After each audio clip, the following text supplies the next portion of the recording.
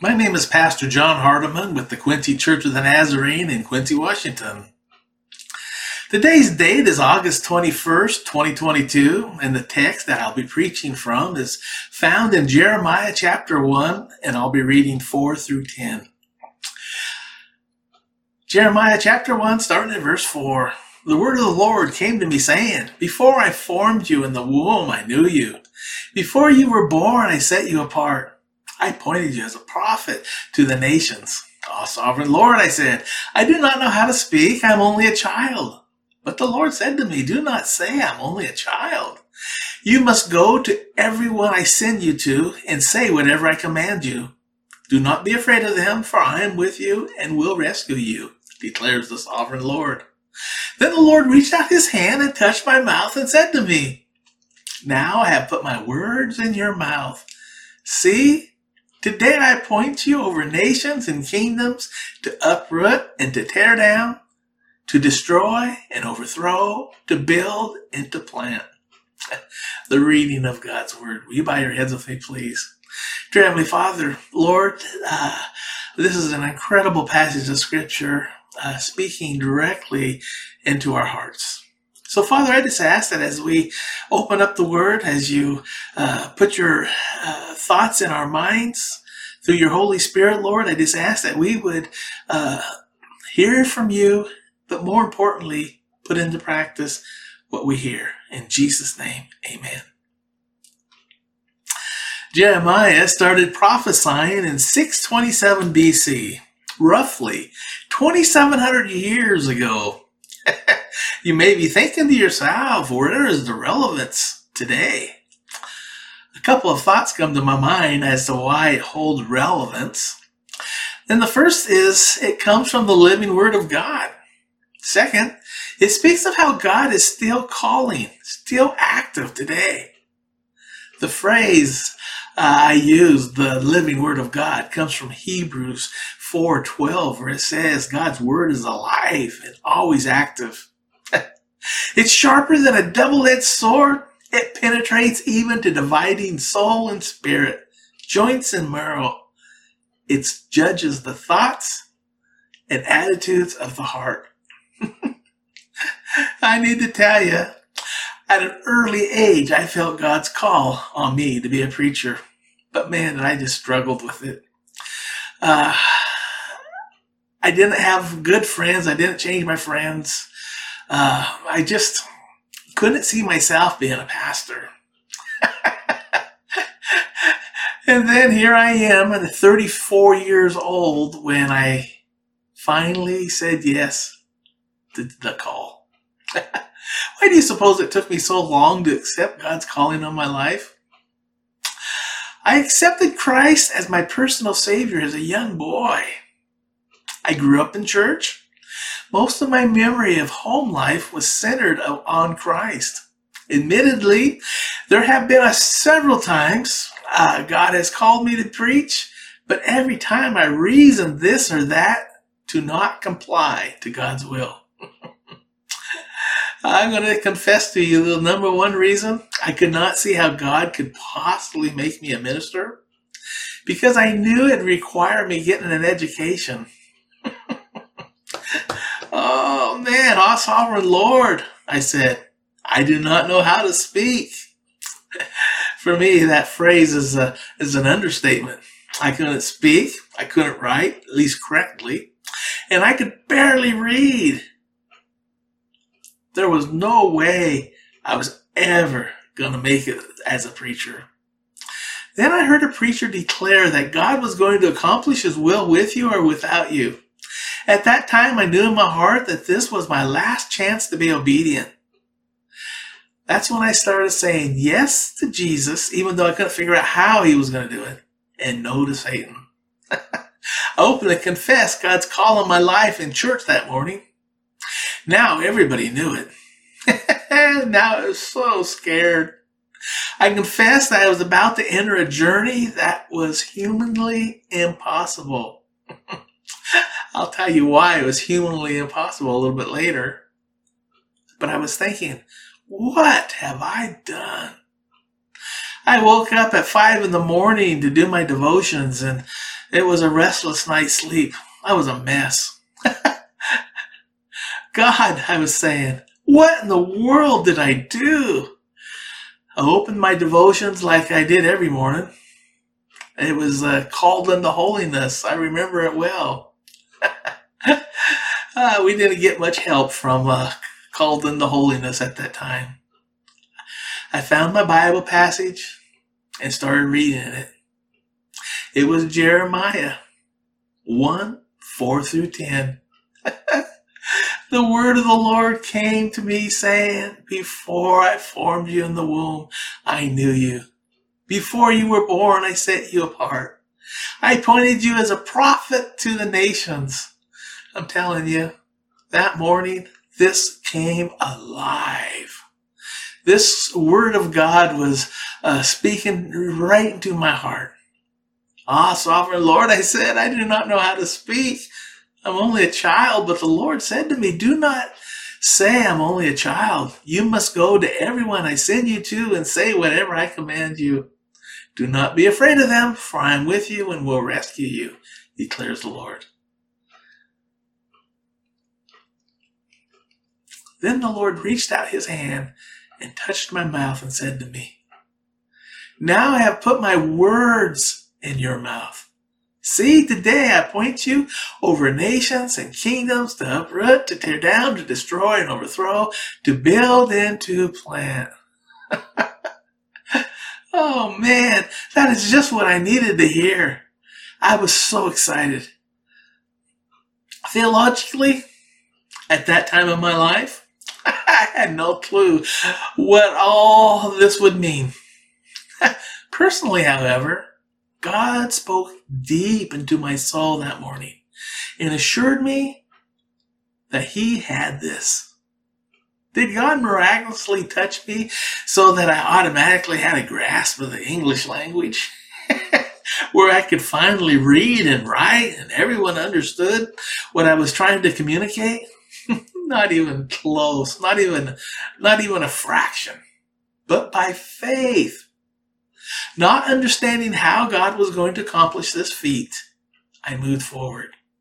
I started the course of studies, which was a typical at-home course of actions for people called to ministry while they are having a family or have a job. God did touch me, however. I soon realized that I was now able to comprehend what I was reading.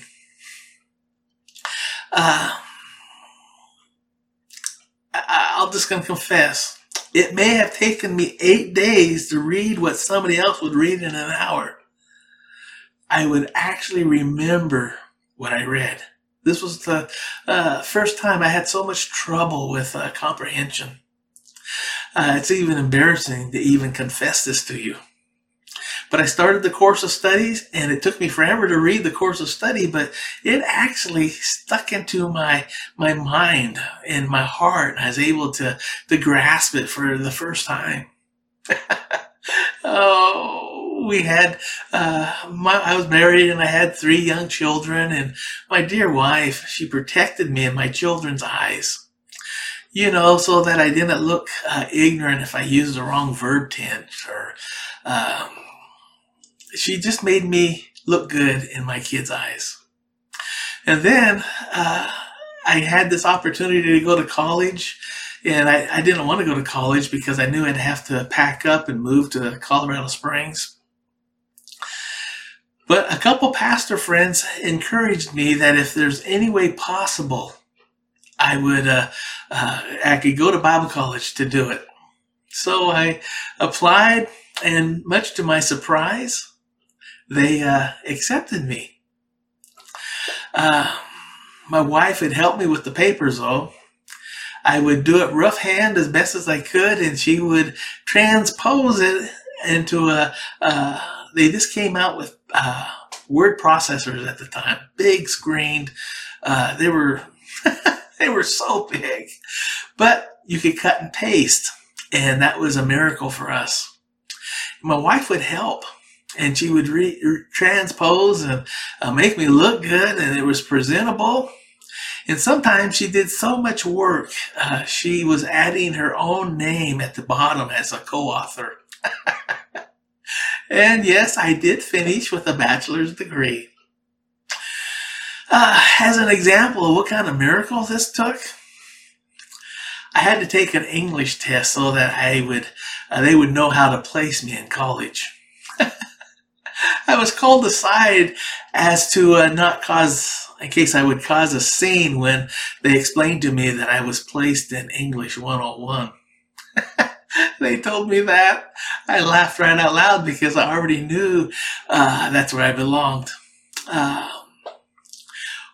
What I didn't know, or what they didn't know, what I knew, but what they didn't know, and this is where the miracle part comes in. I had already taken English 101 3 times earlier as an adult, only to fail each time. This time was different though. For the first time in my life, what I heard and learned stayed with me. It was a miracle. Was saying yes to Jesus easy? Going to school easy? It's like I never really thought about it. And I never really cared. It never crossed my mind. I got up early every morning at 5. I would start out by doing my devotions first, and then I'd just start going into my homework until I had to get up and go to work. Monday through Thursday, I had cleaned up at the end of the day, at the end of my work day, and had dinner and was sitting in my first class by 6 p.m. Classes were from 6 to 10 p.m. And then I'd get home, I would just crash. And to give you kind of a little example, I would stand up in the back of the room as the professor was teaching, and I would be taking notes standing up, holding my binder in my hand and a pen, pencil, whatever I was using. I was just taking notes standing up. Otherwise, I'd fall asleep. 7 days a week, I got up at 5 to do my devotions first, and then homework until the kids woke up. Was it hard? Maybe. I guess it might have been if I thought about it. All I knew was God had called me, and this was how I was fulfilling that call. I was saying yes to Jesus and no to Satan. That's my story of how the living Word of God is still active today. Let's broaden this text to include what God wants to accomplish in your life. Think about the knowledge that He will accomplish His will with you or without you. How does that make you feel? Does that change your response? Your time to say yes to Jesus and no to Satan? Does it matter to you that the one who made you, the one who knows you better than you know yourself, has set you apart for His service? That He appointed you. Theologically, the debate can go, I know that God formed me. I knew that He knows me, and He knows me intimately. He knows my every thought. He knows my every action before I even put it in play. I know that He set me apart and that He appointed me. The same is true for each of you. So knowing that God is going to accomplish His will, regardless of what you decide, does that change your response? I pray that it will. Will you bow your heads with me, please? Dear Heavenly Father, Lord, in this short passage of Scripture, you speak volumes. Not only have you spoken to me, and that I have used this as encouragement all through my ministry, knowing that I know that the Creator of the universe had this designed for me. But more than that, the Creator of the universe has each soul that hears me today in His hand. And He's speaking to you. He's saying, if you have unconfessed sin, this is the time to confess it, to start over. If you've been struggling with a call, this would be the time where you would say yes to Jesus, yes to God, yes to the Holy Spirit in your life, and no to Satan.